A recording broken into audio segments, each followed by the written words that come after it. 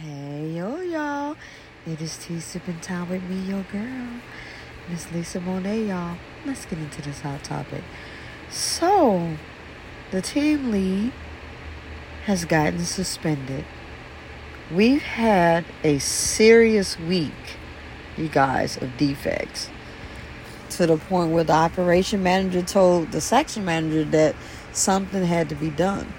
So instead of them firing the girls that caused the defects that the section manager is defending, favorite John, y'all, I'm sorry, that the section manager is defending, he throws his team lead under the bus. So she had to take a blame for all the defects. Now, she's been gone for 3 days, suspended for 3 days, right? She used an excuse that her granddaughter was sick. Baby, come on now. Come on now. You had to stay after work. They suspended you that day. Anywho, so now the section manager had his dose of defects. And y'all, let me tell you something. I didn't miss a beat. I didn't miss a beat. I sure did not. Because I couldn't believe the temp service agency came in. The lady's going to come in and fire these 3 young ladies. So she pulled him to the side, you guys, and asked him what was going on, because she came there to fire those ladies. Oh, well, I don't have any problems with them. What? You don't have any problems with them? They are called the mean girls, y'all, in the building. They got their own little clique thing going. They cause all kinds of conflict to the point where they got bosses changing ideas and how things are ran, y'all. So I'm like, what the hell do these hoes, cackling whole hens, have on these people? Because it don't make no sense. You know, me and my boss kind of had a little back and forth again. You know, he's like, yeah, make sure you're following proper protocol. And I said, what is that? He said, well, you know, make sure you talk to the team lead, and then make sure you let the section manager know about the defects. I said, first of all, let me clear it up. I said, let's do this again. First of all, I know my job. Second of all, I know exactly what to do, when to do, and how to do it. I said, so what's the problem? He said, well, you know, got people, they just extra sensitive. If I ought to call them down here to do a defect. I said, well, on the plus note, if they did it, they did it. I said, I'm not going to call anybody out for it, but at the same time, they know they did it, come down here and fix it. I call that the walk of shame. Oh, you too embarrassed to come fix your fuck up? And then you want to stand out there and stare at folks? Baby, I'm waiting. I am fucking waiting. But I'm like, okay, I'm just counting. Because I'm trying to get the hell up out of there. I'm just like, really trying to get the hell up out of there, y'all. To the point where I'm just over it, you know? And then I have the damn facility manager come back there. It's like, oh yeah, I heard you were leaving. He said, you know, you pretty damn brave. So you're going to go do your own thing? I said, I'm doing my own thing. I'm not going to go do anything. I'm already doing it. I'm just here when I got a driver or drivers out on the road already making money. I already got that going on. Okay? So, I'm not trying. It's happening. It has happened and happening. Okay? I just can't maintain that and this at the same time. I just don't want to do it. It's either one or the other, and I chose that. So anyways, so then he tries to guilt trip me, like, you know, I hate that you're leaving because I won't have anybody that with your personality. He said, you're irreplaceable. I said, really?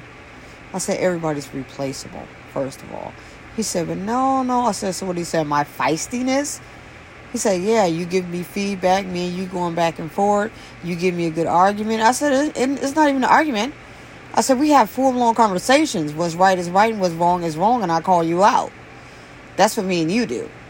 I said, I'm pretty sure you get somebody else in here just like that. I'm sure you will. And he's like, well, your business partner the same way. Oh, my God, yo. He said, your business partner the same way. I said, yeah, we have feisty attitudes, and we don't take shit. We don't eat shit with the chickens. You know, and once again, right is right and wrong is wrong. But let's go back to this damn section manager. The crook of the all crooks. Crook of the crook cranium is what I'm going to say. And it don't make no damn sense. So you threw her under the bus, okay? Collectively, y'all made a decision not to move these females around after the operation manager came up with that idea. Y'all killed it. The both of y'all. So how I feel about it personally, you buried her and he should have buried your ass. So now you wanted him, telling him that we're not telling you, the auditors, about the defects that you get. Bruh, you tried. I had to put your ass on blast again. Stop playing with me. Stop playing with me.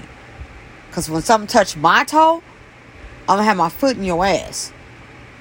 I'm just going to call it how it is. You know you're not doing what you need to do. That's why they finna put your ass on third shift. And whomever work with you, I wish them the best. The freaking best. Because for you to be a leader and you don't notice a defect right in front of your face, not once but several times, you just sad, bro. You just sad. And this goes back to what the hell I said, y'all. It ain't who you know, it's who you fuck, suck, and blow. I'm gonna stick with that because I'm a strong believer with this whole situation where I work. It's a lot of that going on. And it don't make no sense. And then, let's get off of that. So then my boss come over there. I'm catching the defects or whatever.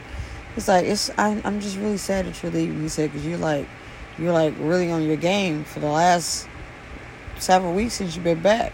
I said, no, I'm just doing my job. That's all. Just doing my job. That's it.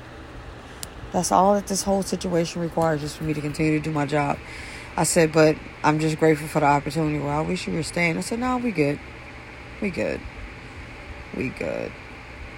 Now, granted, y'all having third shift, which what I wanted to do was work third shift, but the hours from 8 p.m. to 6.